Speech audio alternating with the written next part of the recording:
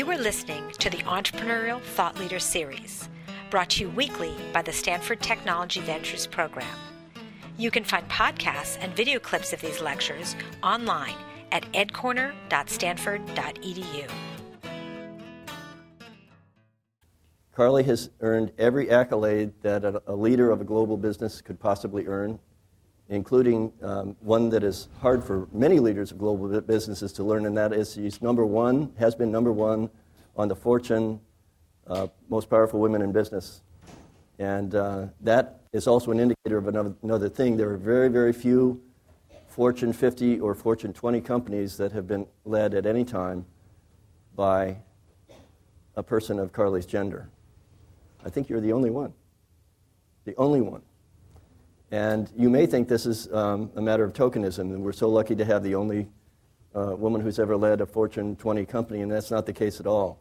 I've been studying leadership since 1963, and I've had an opportunity to watch many great leaders, including some that are historical figures, and I would count Carly Fiorina as one of the top 10 leaders that I've ever learned about and had the opportunity to watch in action, usually from a distance, but often by finding out from her people what they think of her. And there's no better praise than a great leader can have than people who are working in her organizations and in the ecosystems that her organization has benefited, than to hear the voices of praise that have come to me from the many, many people who have worked at Hewlett-Packard and worked in the parts of the world that Hewlett-Packard, through Carly's leadership, has helped to make just better in all sorts of ways. So if you're a global entrepreneur, Carly Fiorina is a leader who you really need to get to know and study and learn more about. If you're from a part of the world that's tired of being on the wrong side of the digital divide, Carly did more for that during her time as a leader than any leader of any American company. And I expect she's continuing to do more of that as she continues her career. So she's a fabulous leader, and she hasn't paid me a penny to say these things. And I got my autographed copy of this book right before, and this is one of the best books that I've ever read, written by a leader, anytime. And those of you who know me know that I'm a bookaholic, and I've got hundreds and hundreds of books on my best books list. This is in the top 10. So think about what we'll learn from Carly today, both by being here and telling her story, whatever you want to tell, and by your presence and by answering questions. The same game rules apply as always do, except that we're back in German, so what does that mean about what you have to do when you ask your question? What does it mean? Speak up loud. So grab the mic. Everybody practice for just a minute. Pick up the mic, hold it in your hand, and don't all press it once, but what you want to do is, just like a jet pilot, you want to get on that walkie-talkie and ask your question of Carly, and then she will repeat the question because no one will be able to understand it because of the technology. And so Carly will help you repeat it if you have troubles with that. But the reason you have to do this is that the online audience needs to understand your question in order to understand her answer. And although I talked much too long, please make your questions short, sweet, concise, no ands, ifs, or buts. Not my first, second, and third question are. One question to a customer so that we can get to as many of your questions as we can. With no further ado, Carly, you started it off as an undergraduate here at Stanford. We're so glad to have you back. Come on back on stage. Welcome to Carly Fiorina.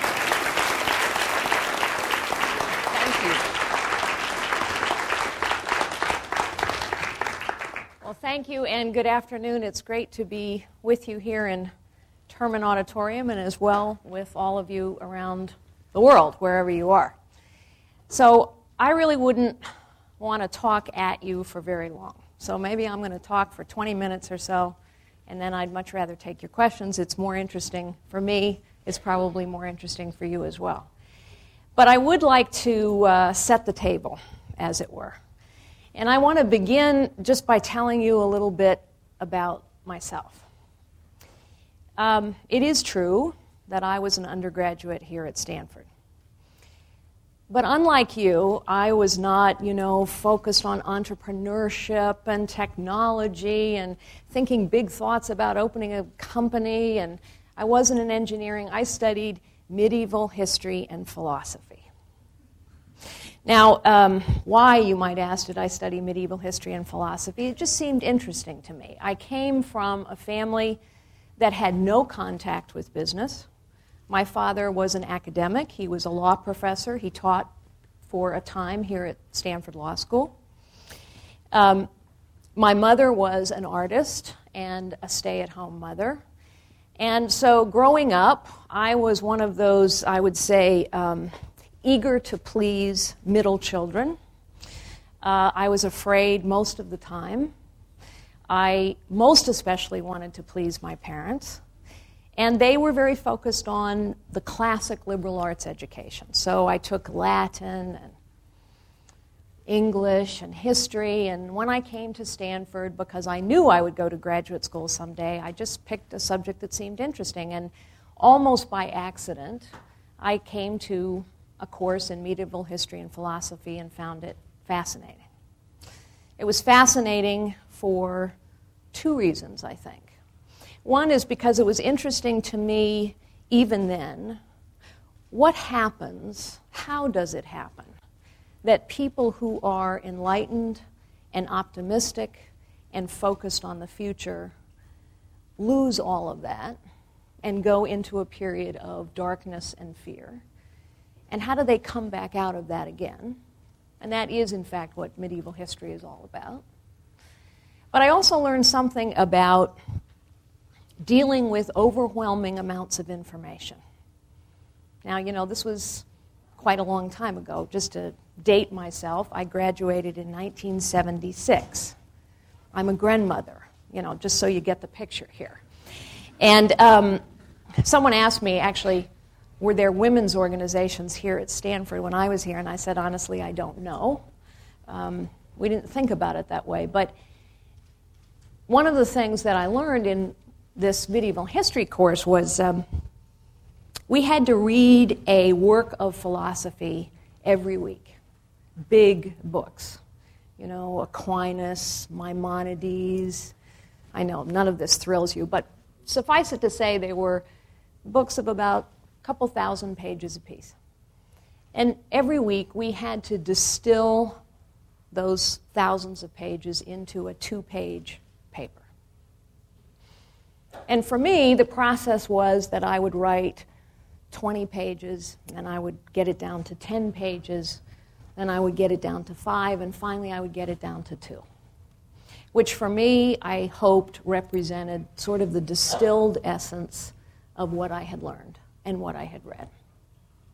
It turns out that that skill has been very useful as I've been through my life, because all of us are overwhelmed with amounts of information, and there will come a time in everyone's life, whether it's in a course you're taking or whether it's in a choice you have to make about your life or about your work, where what you're going to have to do is cut through lots of information and distinguish the truly important from the merely interesting. After I graduated from Stanford, I was afraid of lots of things.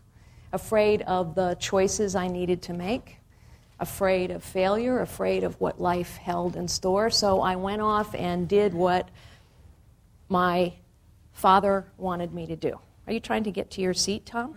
Okay. I'm afraid.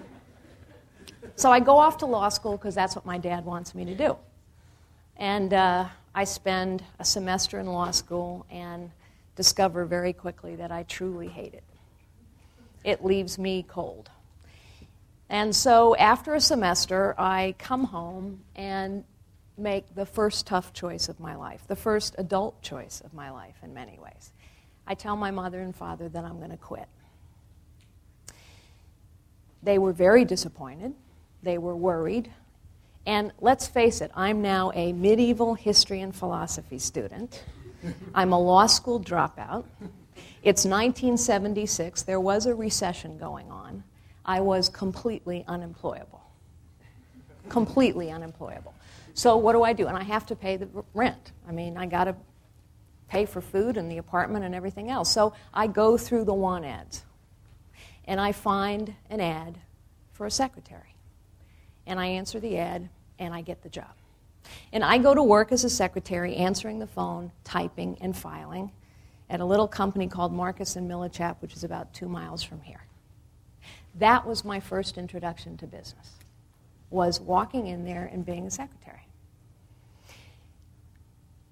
About, 6 months into that job, 2 men came along and said, we've been watching you and we think maybe you can do more than answer the phones.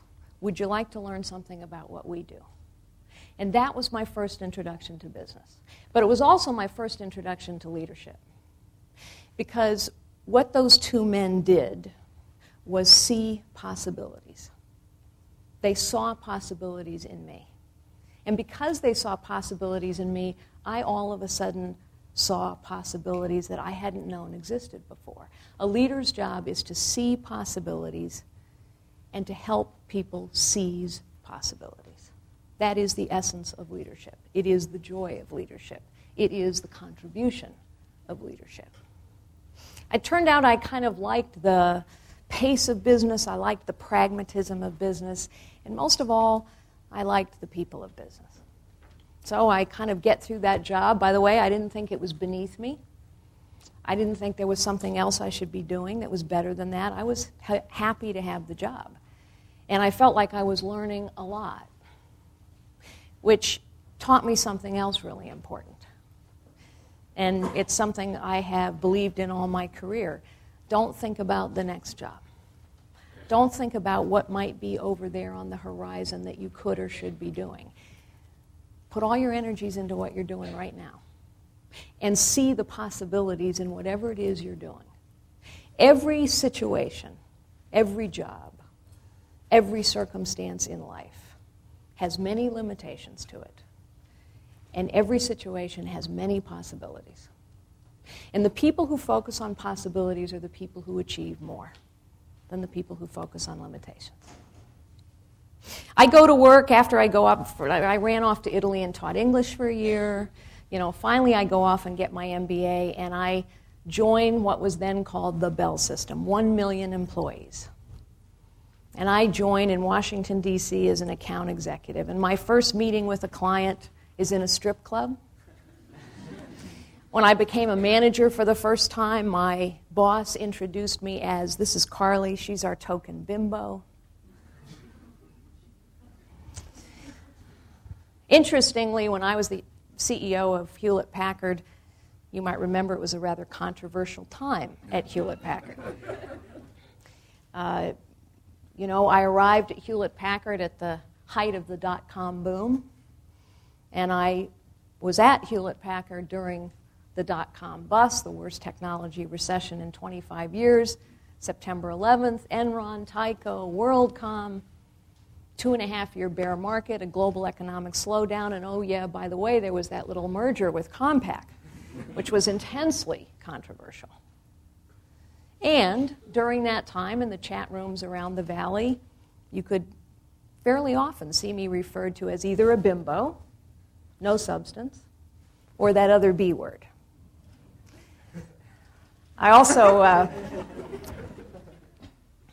I was chatting with some folks ahead of this class, and I said, when I went to Stanford, the joke was that, 9 out of 10 California women are good looking, and the 10th goes to Stanford.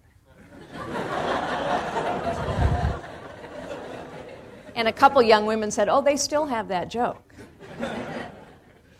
And that, belies the prejudice that somehow women can't be attractive and substantive at the same time. I have to comment just for a moment on the Fortune Most Powerful Women in Business. I was the #1 most powerful woman in business for 6 years. And for 6 years, I told Fortune magazine, don't number women 1 to 50. If you want to celebrate diversity in business, great. Highlight successful women. But when you number us 1 to 50, the message you're sending is that business is like tennis. There's a men's ladder and a women's ladder.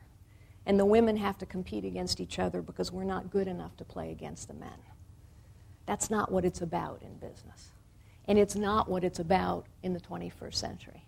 This is a century in which diversity, leveraging diversity, and collaborating is what it's all about. And so let me get to that. But I say all that to tell you that long story, to say that I have seen a lot of change. I have personally been through a lot of change.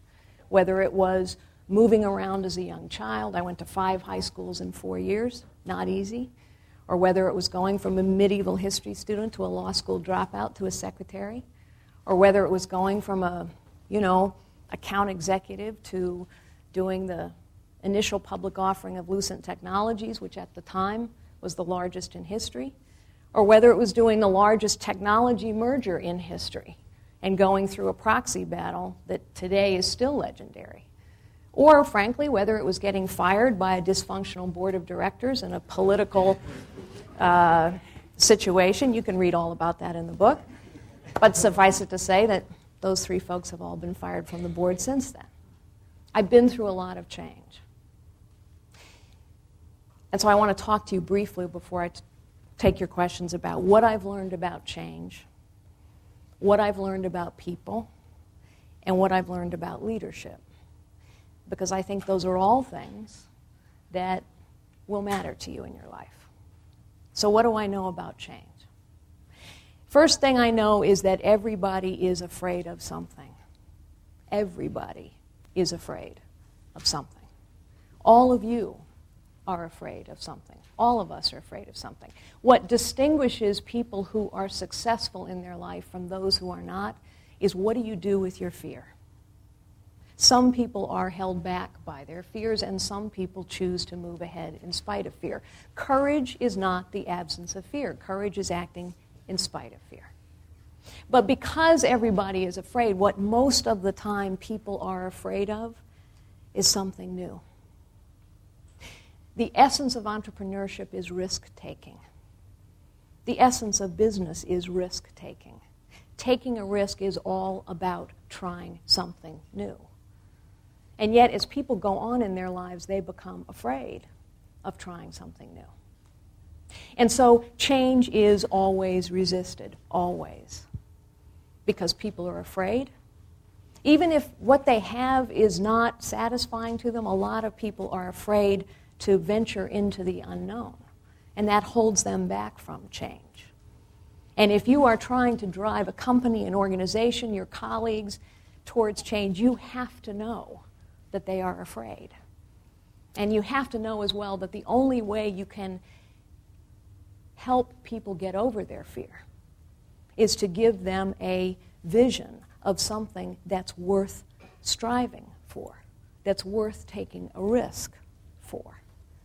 But the other reason change is always resisted is because the natural momentum, the natural instinct of any institution,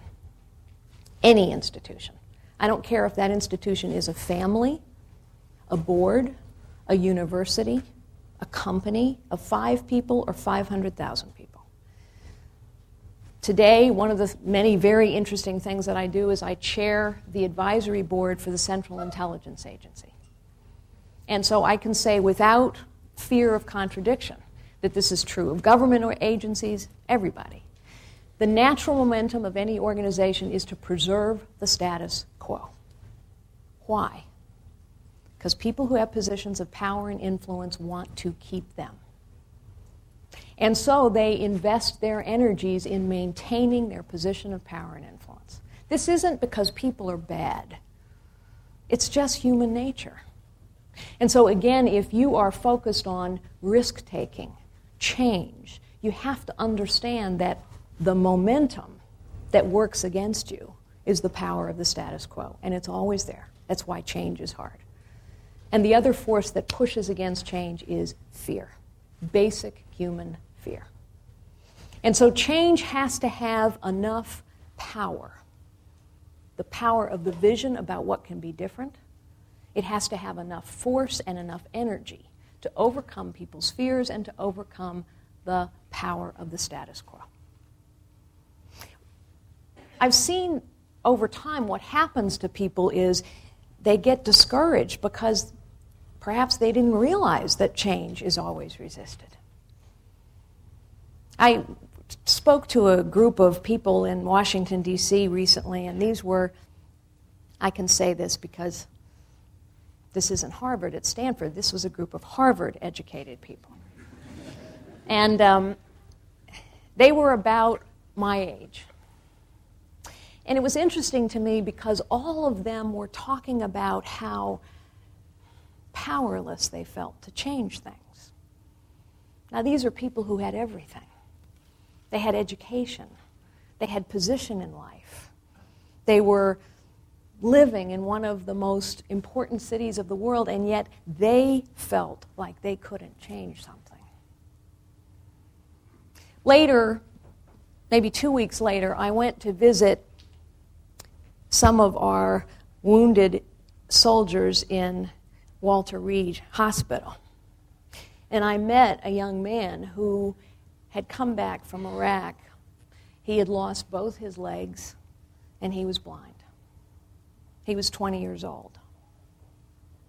And yet, this young man had such focus, such energy, and he decided that what he was going to do was help change other people's lives for the better, because he was going to help them deal with the wounds that they experienced, because he said, I can help them. I understand what this is like. So here is a kid who was powerless in every traditional sense of the word, and yet who understood that he had power to do good. He could change something for someone. Which brings me to leadership, because leadership is all about changing the order of things. Leadership is all about making a positive difference. And just as is clear from the difference between those two stories I just told, the Harvard-educated people and this soldier, leadership is a choice. Leadership is a choice to make a positive difference, and anybody can choose to lead. This is, in fact, what got me interested in technology. I know that seems like a big leap, but I got interested in technology because technology is a tool that unlocks human potential. Technology is a tool that can give people an opportunity who've never had an opportunity before. Technology is a tool that can help people collaborate more effectively. Technology is a tool that over time begins to erase barriers, the traditional barriers of time, distance, access, wealth. In the 21st century, for the first time, and remember I was a history student, this is the first century in the history of humankind where we actually can do anything we choose. Anything. Think about it. I mean, we can travel into space and see the rings around Saturn. We can go to the depths of the ocean and discover life forms we never knew existed. We can destroy the planet. We can save the planet. We do today produce enough food to feed everybody in the world. We can choose to let people starve. We can do anything we choose. And you are the first generation that's coming of age in this century in which we can do anything we choose. And so you must choose whether to be a leader or not. I have met leaders like that young man, but also in my experience in corporate America, I have met leaders with no position, no title, no power in the traditional sense, who choose to make a difference. And then I have met people of great wealth, great position, great title, who do not lead at all. And there is a difference between management and leadership. Management is the production of acceptable results within known constraints and conditions. Very important. But management is not leadership. Leadership is all about changing the order of things. You know, speaking of medieval history, he wasn't exactly medieval. He was more Renaissance.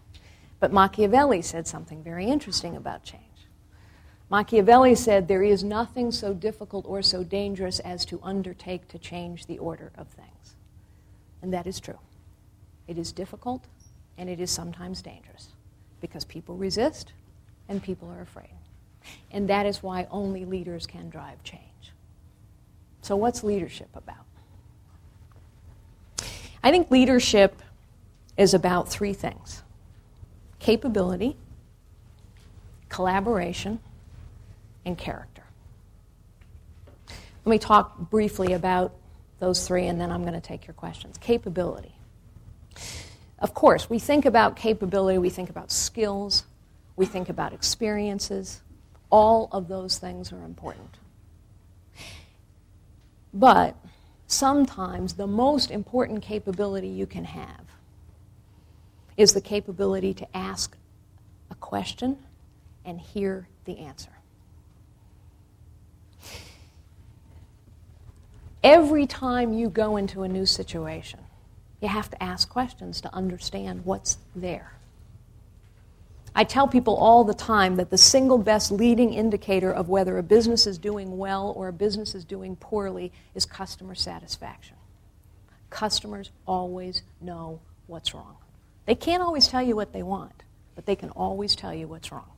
And every time they tell you something that's wrong, it's an opportunity. So, I think income statements and balance sheets are lagging indicators, very important, but an income statement or a balance sheet is a representation of decisions already made. Somebody's bought a product, that's revenue you post. A manager's made a decision, that's an expense you post. Lagging indicator. Real important, but you're looking in the rearview mirror. They're things that tell you where a business is going. Asking the right questions of customers turns out to be really important. Customer sat is a vital leading indicator for business. And if you doubt me, way back in 2002, we were going through the proxy battle and the merger, and I made the incredibly outrageous comment that Hewlett-Packard would become the leading technology company in the world and would beat both IBM and Dell. Everyone thought I was nuts. By the way, it has since happened. But what was interesting, people said, how do you know you can beat Dell? I said, well, because we can replicate their cost structure, we can replicate their distribution model, and because, if you observe, our customer sat is going up and theirs is going down. The truth is Dell's problems were all foreseeable. All you had to do was look at the fact that they had quit innovating, they had stopped taking risks, they were relying on the same competitive model for too long, and their customer sat was straight down. It was only a matter of time.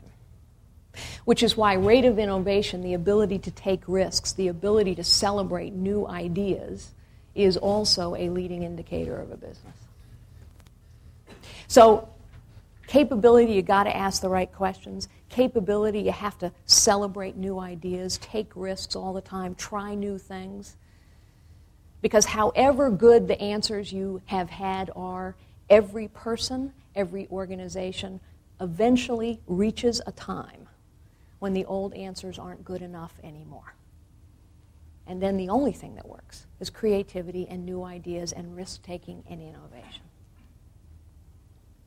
The other important part about capability, I think, is to keep learning, to learn something every day. I'm older than most of you, so I can say this with some certainty. But, you see people who are in their 40s and 50s. And some people at that age are 60s or 70s or 80s. And some people in that age group are vibrant. And some people aren't. And a big part of that difference is the people who keep learning, who keep trying new things, are vibrant. And the people who stop learning and stop trying new things are old before their time. It is why, or maybe it's another application of something Charles Darwin said. Charles Darwin said, "It is not the strongest of the species that survives, nor the most intelligent, but those most adaptive to change." It's true of species, it's true of organizations, it's true of people.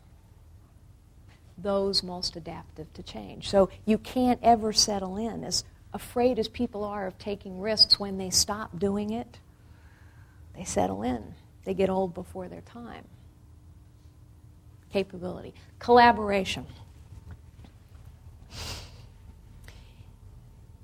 One of the things that I know is that good decisions are a result of diverse people coming together examining every point of view in a deliberate, rigorous process, and then making a decision. We know what happens when groupthink occurs. I mean, pick your example of groupthink. Groupthink is when people who kind of are all alike get together and say, yeah, that's what we ought to do. Now here's the thing, groupthink usually happens. It usually happens because it's human nature that all of us, each of us, surround ourselves with people like us. It's comfortable. It's easier. If you're with people like you finish each other's sentences. You really understand everything the other person is saying. You can relate to one another. The only trouble is when all you do is surround yourself with people like you, you're going to miss something really important one of these days. And so the goal is always to build a diverse group of people. Always. Because you make better decisions that way. It's harder. It's much harder. It is much harder to pull together a diverse group of people who really do have different points of view, different experiences, different knowledge base, and yes, different race, different gender, different religion. To pull people like that together and consider an opportunity or a problem. It's harder, but you do get better answers. Which is why collaboration is such an incredibly important part of leadership. In the 21st century now, because we live in a global economy, because of the power of technology, anybody can play. Anybody can play. And lots of people around the world want to play. But all of that human potential to solve problems, to create wealth, all of that human potential won't be worthwhile if we can't leverage and tap all of the diversity that that human potential represents. And that's very difficult for people. And so learning how to collaborate effectively with people who are different than you, who have a different point of view, in some cases a radically different point of view, is a really important leadership skill. And finally, character. I think character is about judgment, perspective, and ethics. Judgment. Remember I talked to you about all that overwhelming information and technology? There's loads of information out there.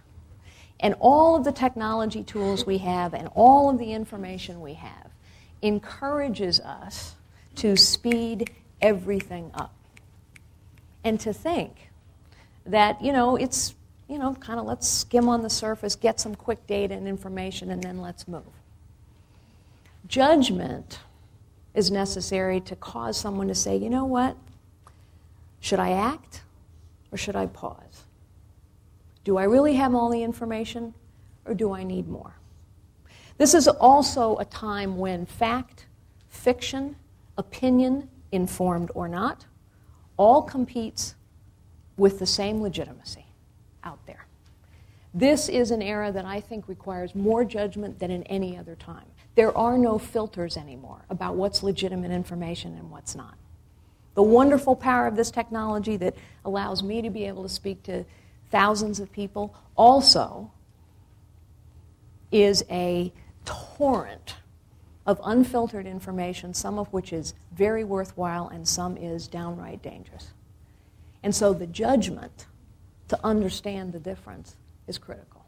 You will have a huge challenge in making judgments about what's legitimate and what's not, what's important and what's not, when to act and when to pause, who is authentic and who is not. Perspective.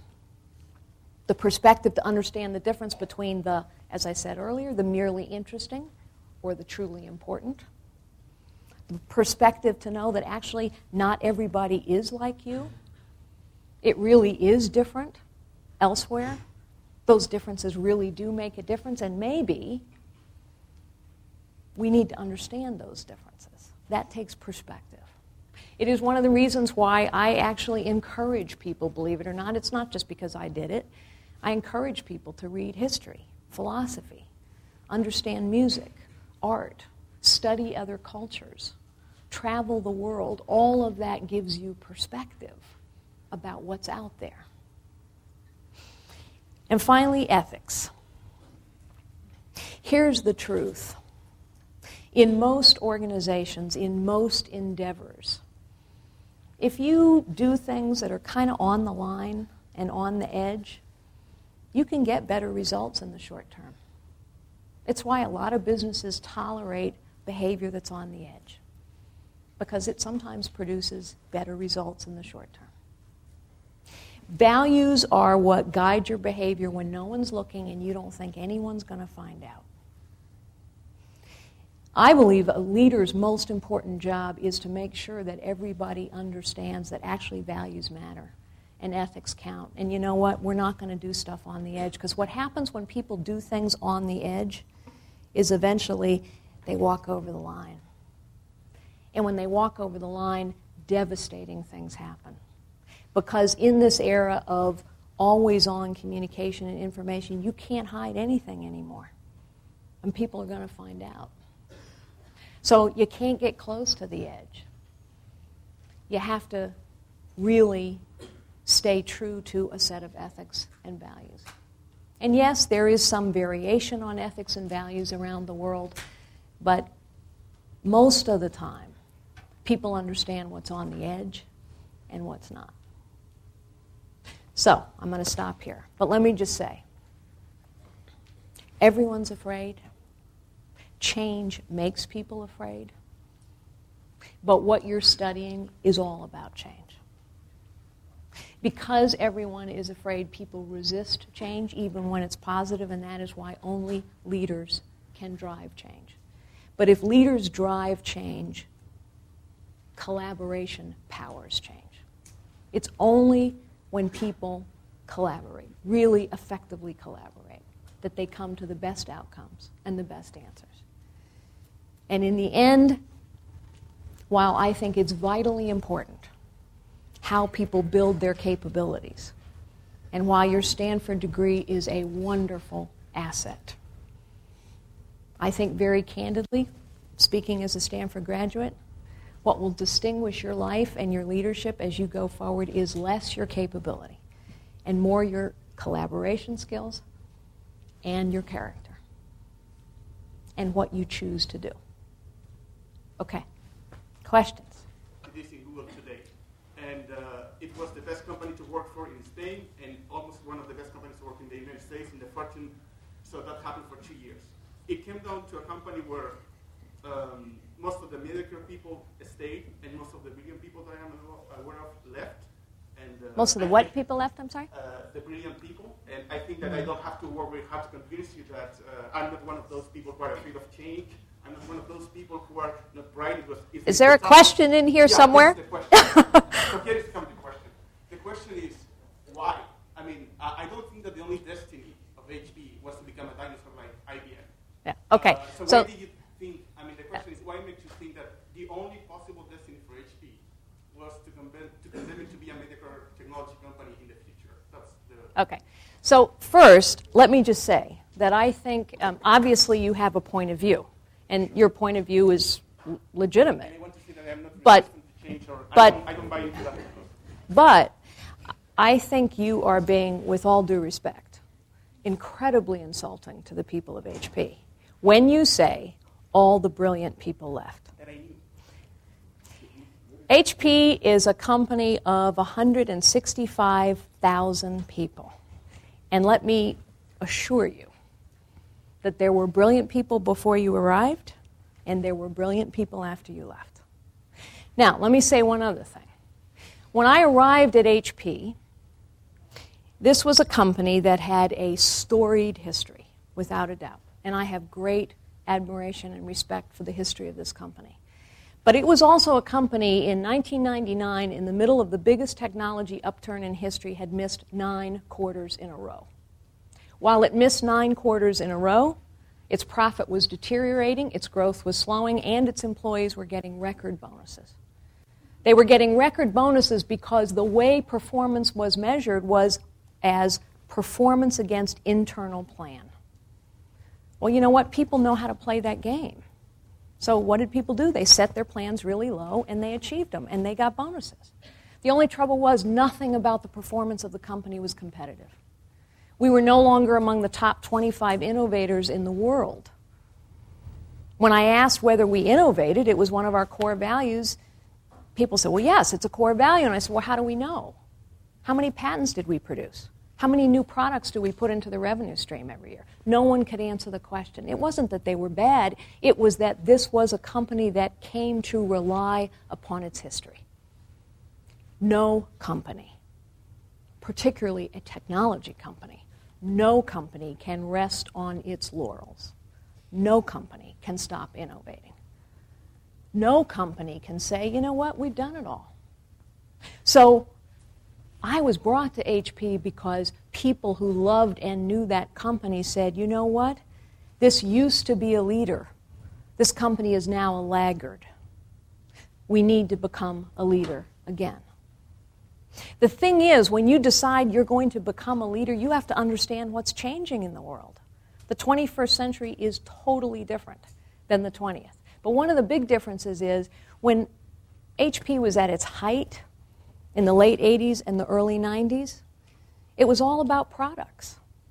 So we had 87 standalone business units all doing their own thing. It had worked well for a really long time. But imagine 87 IT systems, 87 HR departments, 87 customer care systems. In the 21st century, which is about network solutions, it wasn't going to work. So we had to understand that we had to innovate again. We had to aspire to leadership. I won't make my answer too much longer, although it was a very long and loaded question. But what I will say is this. The choice to lead is everything. Hewlett-Packard made a choice that we wanted to lead again. And to lead again, we had to do what was necessary. And to do what was necessary was to say we need to innovate again. So we started measuring it. We went from not even being in the top 25 innovators in the world to being number 3 in the world by 2005. We were generating 11 patents a day in 2003 and 2004. That matters. We had scope. We had scale. We had the cost structure to compete. Was there another destiny for HP? Of course. HP could have lagged. But HP chose instead to lead. Okay, gentleman in the back. Outside of policy making and governmental input, what can entrepreneurs and business people do to address the issues like terrorism, religious intolerance, and warfare that currently plague our international community? Okay, so I think the question was, what can business people do to deal with some of the, global societal issues, terrorism, religious intolerance? Was that your question? Yes. Okay, so I happen to believe very strongly that because business can make a positive difference, it should make a positive difference. If you look at the top 100 GDPs, gross domestic products in the world today, 52 of them are companies. So companies have huge power. I'm speaking now, of course, of large companies. But all we have to do is think about the inventions that have come out of this university to realize that business changes the world, whether it's in terms of the numbers of communities in which it participates or whether it's in terms of the technology that it develops. I happen to believe that a CEO's job is to balance the requirements of 4 constituents. Customers, because only customers can buy a product, only customers can grow a company, only customers produce revenue. Cost-cutting may produce profits, only customers produce revenue, only revenue can drive a company. Employees, because it is people who produce value. Business is about profit, business is about products, people produce both. Communities, because a community can tolerate a company, It can support a company or it can fight a company. You've seen the headlines about Walmart in New York. There's an example of where a community said no. And finally, and I say finally, investors. Investors are an important constituent, but they're only one. Now, why do I say that? Because I think it is in businesses' enlightened self-interest to be a positive participant in society and in communities, whether it's big or small. And I think business can do that in a couple ways. First, business can do it by providing technology and money. Perhaps more fundamentally, business can do that by providing people, their know-how, their skills. When we first created our Worldie inclusion programs when I was at HP, what we found was that our people's management time and management skills were more important to communities than the money or the products we could give them. Because it turns out, I do a lot of work today with not-for-profits. I do a lot of work with government organizations. I'm going to be traveling to the Middle East in another 10 days. It turns out that the business disciplines of setting goals, prioritizing effort, measuring progress, all of those things actually make a difference in solving real problems. And I guess the final thing that I would say is I think business can, in many ways, show the way in terms of using diversity to produce positive results. Just as an example, Hewlett-Packard was a microcosm of the world. We had people of all kinds. We operated in 178 countries. We had people who agreed with where we were going, and we had people like the gentleman up front who disagreed with where we were going. It was a little microcosm of the world. And so when we as a company could leverage the diversity of that workforce and solve real problems, it helps. Finally, I guess I would say technology makes a huge difference. Because when people, just like this, when people are brought together to share a common experience, it helps bridge gaps and build understanding. And I will tell you for sure, having worked with the CIA for a while now, the only way to combat terrorism is effective collaboration. Yes? I have the greatest admiration for you, and I was actually at HP the same time you were there, and I thought your cases were just perfect. Well, thank you. They weren't perfect. Perfection is not the goal, but they were positive. They were definitely positive. So my question is about fear. I'm just graduating from the computer science department with a master's degree, and there are two paths. You know, you can be an entrepreneur, or I could go out and work for a corporation. And you obviously go through the corporate ladder and become a leader. And I have those two choices, and very different fears in both cases. And I would like you to comment on the contrast and, in your opinion, what should we consider as we're trying to decide which path we should take? Yeah. So the question was, after the gentleman said he thought the changes I made were positive, just for the record. See, now you get it right there. You see what happens with change. But the real part of the question was he has two choices. One is to go into the corporate world. Another is to pursue entrepreneurship. How should he think about making that choice? The way I've approached choices in my life is to very realistically lay out all the pluses and minuses of both choice, to the extent that you know them. What are the pluses and minuses of each? And when you're all done with that, search your heart. Search your heart. Decide what it is you can really be passionate about. Because success takes passion.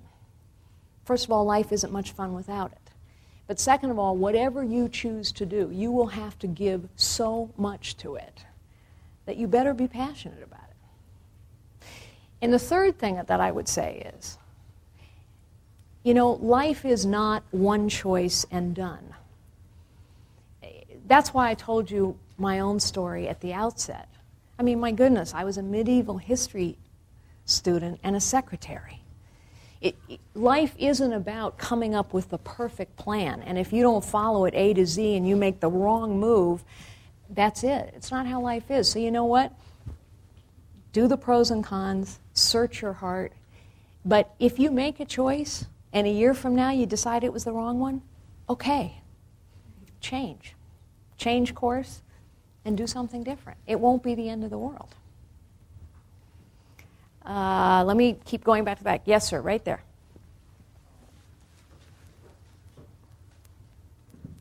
Is this on? All right. You talked about the importance of keeping a diverse group around you, and for any type of institution to avoid groupthink and the like of that. I was wondering if you could talk about where that fits into the lifetime of a company. So, for example, if I'm trying to start a company, is it more important for me to have a group of like-minded people who kind of work together on the same page, or is it more important for me to have that outset, have that diversity of thought? Yeah. Well, I think the question was, when you're starting out to build your own company, is it more important to have like-minded people around you, or is it more important to have that diversity of thought? And I think, the honest answer is both. So, meaning, I think you need people around you at all times in your life, but particularly if you're starting your own company, who share your goals and share your passion for whatever it is you're doing. You have to have people around you who can pick you up when you have a bad day, because they really get how important that is to you. But on the other hand, you also have to have people who are going to be able to say to you, you know what, I think you're missing this. I think you're missing this. One of the things that I think happens a lot with technologists, if you don't mind my saying so, I've worked with technologists most of my life, my professional life. And I think what happens with technologists is they fall in love with the technology. And that's wonderful. But when they fall in love with technology, sometimes they forget that it's people who are actually going to use the technology. And there are things about those people that they need to understand. How to communicate with them, how maybe to make the product a little less sexy but a little more usable. Those are the kinds of differences in points of view that I think are important. So for sure, you ought to think about someone who's going to be, assuming you're focused on some kind of technology, you ought to have somebody who's going to talk to you about the customers of that product, not just the technology. Yes? So first I want to thank you for your wonderful talk, and I had a question about change. And since you have been a student of medical history, I wonder if you have read the talk by Goethe. Yes, I have. Yeah, so that is a wonderful book that I have always really learned a lot. And She's talking about Faust by Goethe, and it's there you see a wonderful book. He is a forerunner for change and bringing a modern society for his traditional society. And in this process, many things are destroyed. And in another word, you can say that any change is accompanied by destruction, and that is a consequence of modernity. And at the end, in this process, the forerunner or the pioneer of this change is destroyed itself or becomes a victim. So what do you think about this, that any change is accompanied by destruction? Yeah. So the question was, referencing Faust by Goethe, is it true that change is always accompanied by destruction? And is it true, you didn't put it quite this way, but is it true that change agents or change warriors are sometimes part of the fallout? And I think the answer is undeniably yes. This is why Machiavelli said there is nothing so difficult or so dangerous as to undertake to change the order of things. Because any time progress occurs, something is left behind. Not everything has to be left behind. Just as an example of this, when we completed the merger with Compaq, we went through a process called cultural due diligence. So, when you do a merger, you have financial due diligence, you have technical due diligence. We created a process called cultural due diligence. And what we were trying to do was understand how to leverage the diversity of these two companies. The goal was not for HP to take over Compaq. The goal was to take the DNA of these two companies and make a stronger company as a result. We interviewed thousands of employees all over the world, and we asked two very basic questions. Question 1, what do you want the values of the new company to be? Question 2, what's it like to work around here? The answer to question 1 was interesting because everybody said the same things, which is to say that human beings really do aspire to the same things. Everybody wanted the values of the company to include innovation and respect and passion for customers and teamwork and contribution. And in fact, when we were all done with that study, we had the same set of values that had been at the center of Hewlett-Packard for 60 years, with one addition: speed and agility, which is important if you're a technology company in the 21st century. The answer to the other question was revealing as well, because there were real differences between these two cultures. HP tended to be very process-intensive, very thorough, very systematic. That's really good when you have a complex problem. But HP people also tended to process for too long. They processed and processed and processed, and they wouldn't decide. And the time would pass them by. Compaq people tended to be much faster and more decisive. But sometimes they had to do the decision over and over again because they hadn't been thoughtful, and they hadn't understood all they needed to understand. The goal was fast, thorough decision-making. And we were explicit about that goal. And it's how we accomplished an integration, not in 2.5 years as we had originally committed, but in 18 months. And not $2.5 billion of savings, but $3.5 billion of savings. So my point is this. It's an illustration of, yes, of course, that's why people are afraid of change. Something has to change, which means something has to be left behind. And yet, there is no progress in life unless you go forward. And sometimes the change warrior, and that's what it takes to push against the power of the status quo, sometimes the change warrior gets carried out on their shield. That's why Machiavelli said what he said. Yes, sir? What do you plan to do with the rest of your career and why? So let me tell you what I'm doing now. First, I am not a person who sits and waits for things to happen. So I've made some important choices. One of the choices that I made was that I wanted a period to refresh and learn new things. And that meant that I didn't jump right back into another CEO job, although I had that opportunity. I also wanted an opportunity to give back. So that meant that I was going to give both time and money to causes that are important to me. So my life today has a lot of variety to it. I serve on a large variety of kinds of boards. I serve on 3 technology company boards. I do work with government agencies where I am advising them on some of the important changes they need to make to deal with some of the problems of the 21st century. The CIA is one, the State Department is another.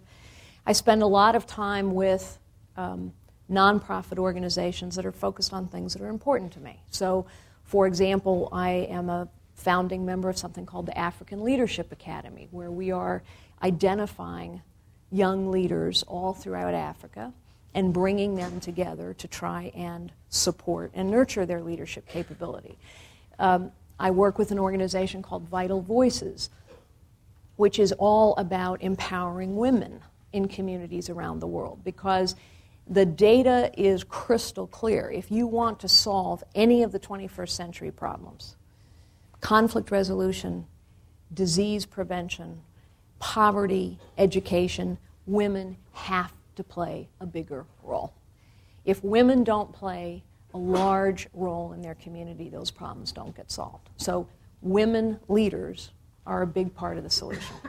I work with an organization called Initiative for Global Development, which is focused on bringing businesses to the table to try and help contribute to some of the very important problems that we have today. And one of our issues that we're working on right now is how do we actually get, finally, policymakers in the United States to change farm subsidies in this country, because they are not only skewing the markets in our own country, but they're making it extremely difficult, almost impossible, for developing nations to compete in the global trade system. So I have a life full of interesting things. I hope I'm making a positive difference. I know I'm learning every day. And one day, something may come along that's so compelling, I want to give all that up. But it hasn't yet. Yes? You mentioned about ethics. You talked about the character. How do you put ethics into place within your organization? For example, if you're going to improve your profit revenues, you just change the incentives in line. But ethics is quite intangible. It's not true. Yeah. So the question is, how do you deal with ethics in an organization? Because it's intangible. It's not profit, it's not products. And it's a really important question. So the thing that I would say about values of any kind, but particularly the values of integrity, respect, trust, things that are very core to human beings, but very insubstantial in terms of an income statement or balance sheet, is you got to walk the walk. Nobody cares about the talk. You can put 100 value statements on the wall. It doesn't matter. And there are two things that people watch for when they see if you're walking the walk. The first thing people watch for is who gets promoted. Who gets promoted? The truth is everybody knows in an organization who has a lot of integrity and who doesn't. People know who's kind of walking on the edge to produce the results. And if those are the people that get promoted, then people get the message.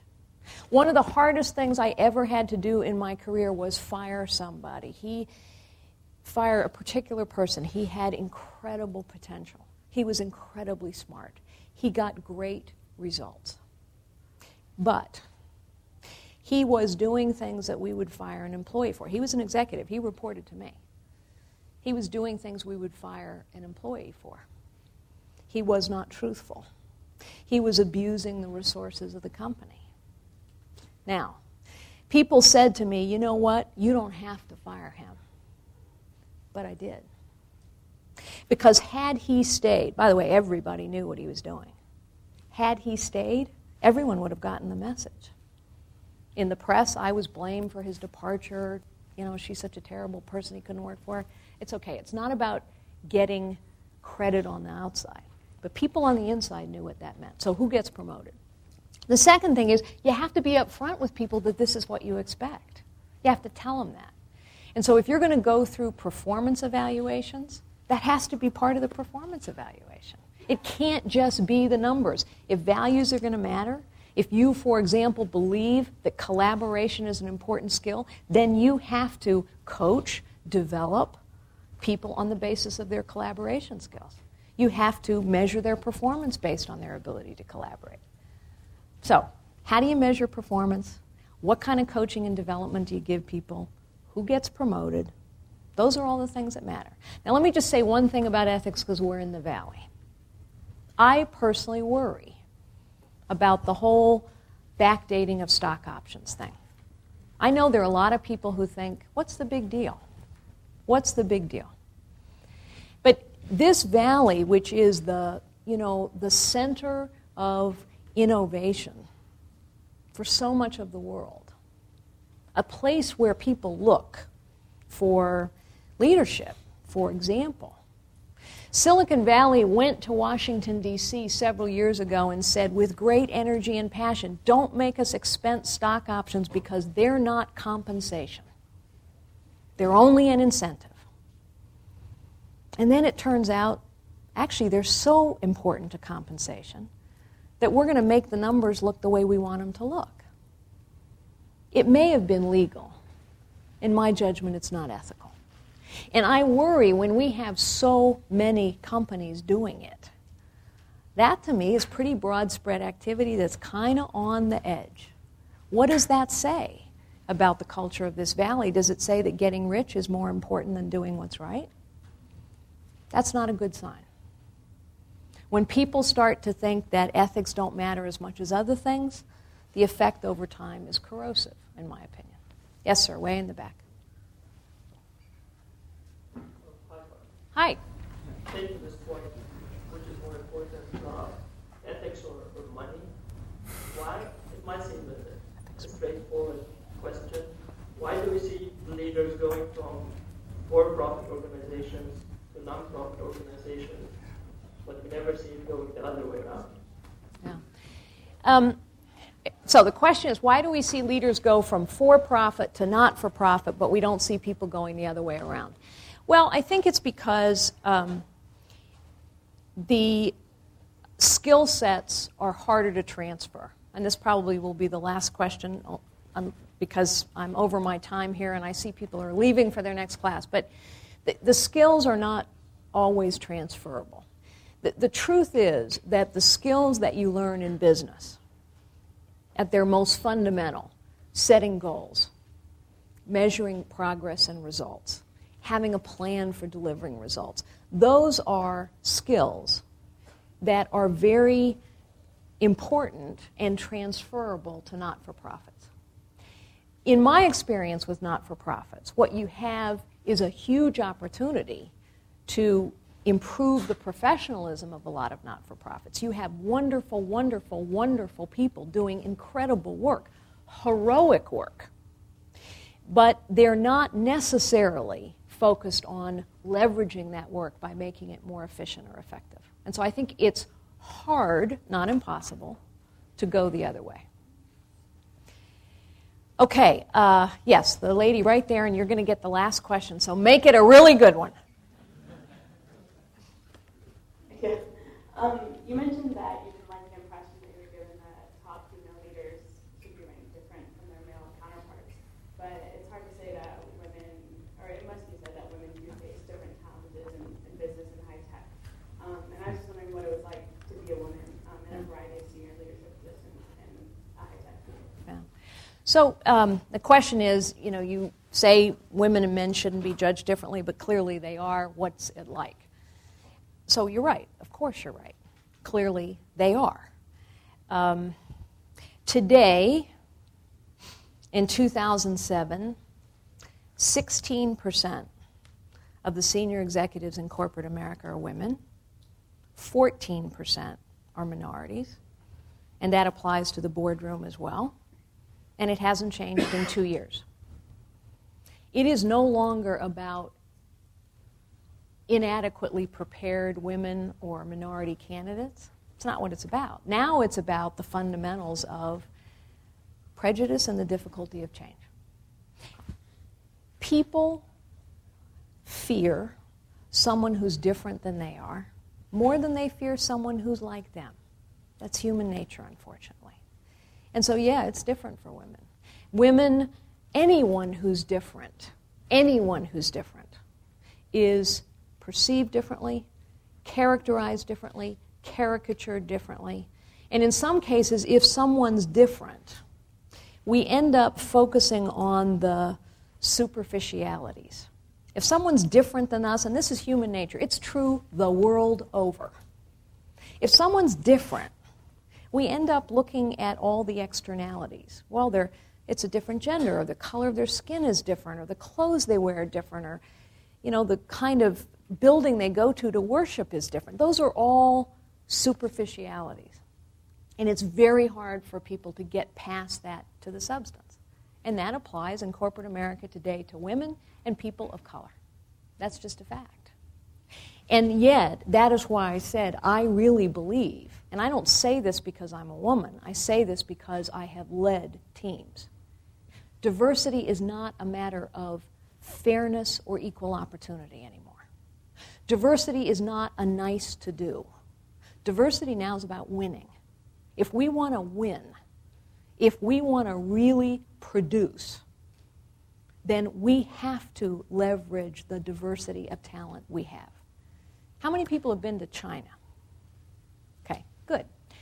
First time I went to China, not the first, maybe the second time, I went to speak at Tsinghua University, where all of the communist leadership has been educated. I got wonderful questions that would have been asked in any classroom anywhere in America. Every question was asked in perfect English. I think we have lots of opportunities to collaborate with many countries, including China, around the world, and it is true that this is a global marketplace in which we have to compete. And I bring that up to say the following. We don't have the luxury of bias anymore. If we want to win, if we want to solve these problems, if we want to actually do everything we can, then we have to tap all the brain power there is. And the bias to say, you know what, you look different. I'm not using your talent. You're not the same as me. I'm not using your talent. That's a luxury, and we can't afford it anymore. So yes, it's different. The companies, the countries, the entrepreneurs who don't figure out how to tap the diversity of talent that's out there won't win. The people who figure out how to tap the most brain power, unlock the most potential, those are the people that are going to win. So, we can choose to use every bit of brain power and human potential we have. God knows we need it. Or we can choose not to. And technology now truly puts that choice in our hands. Thank you very much. I have enjoyed it.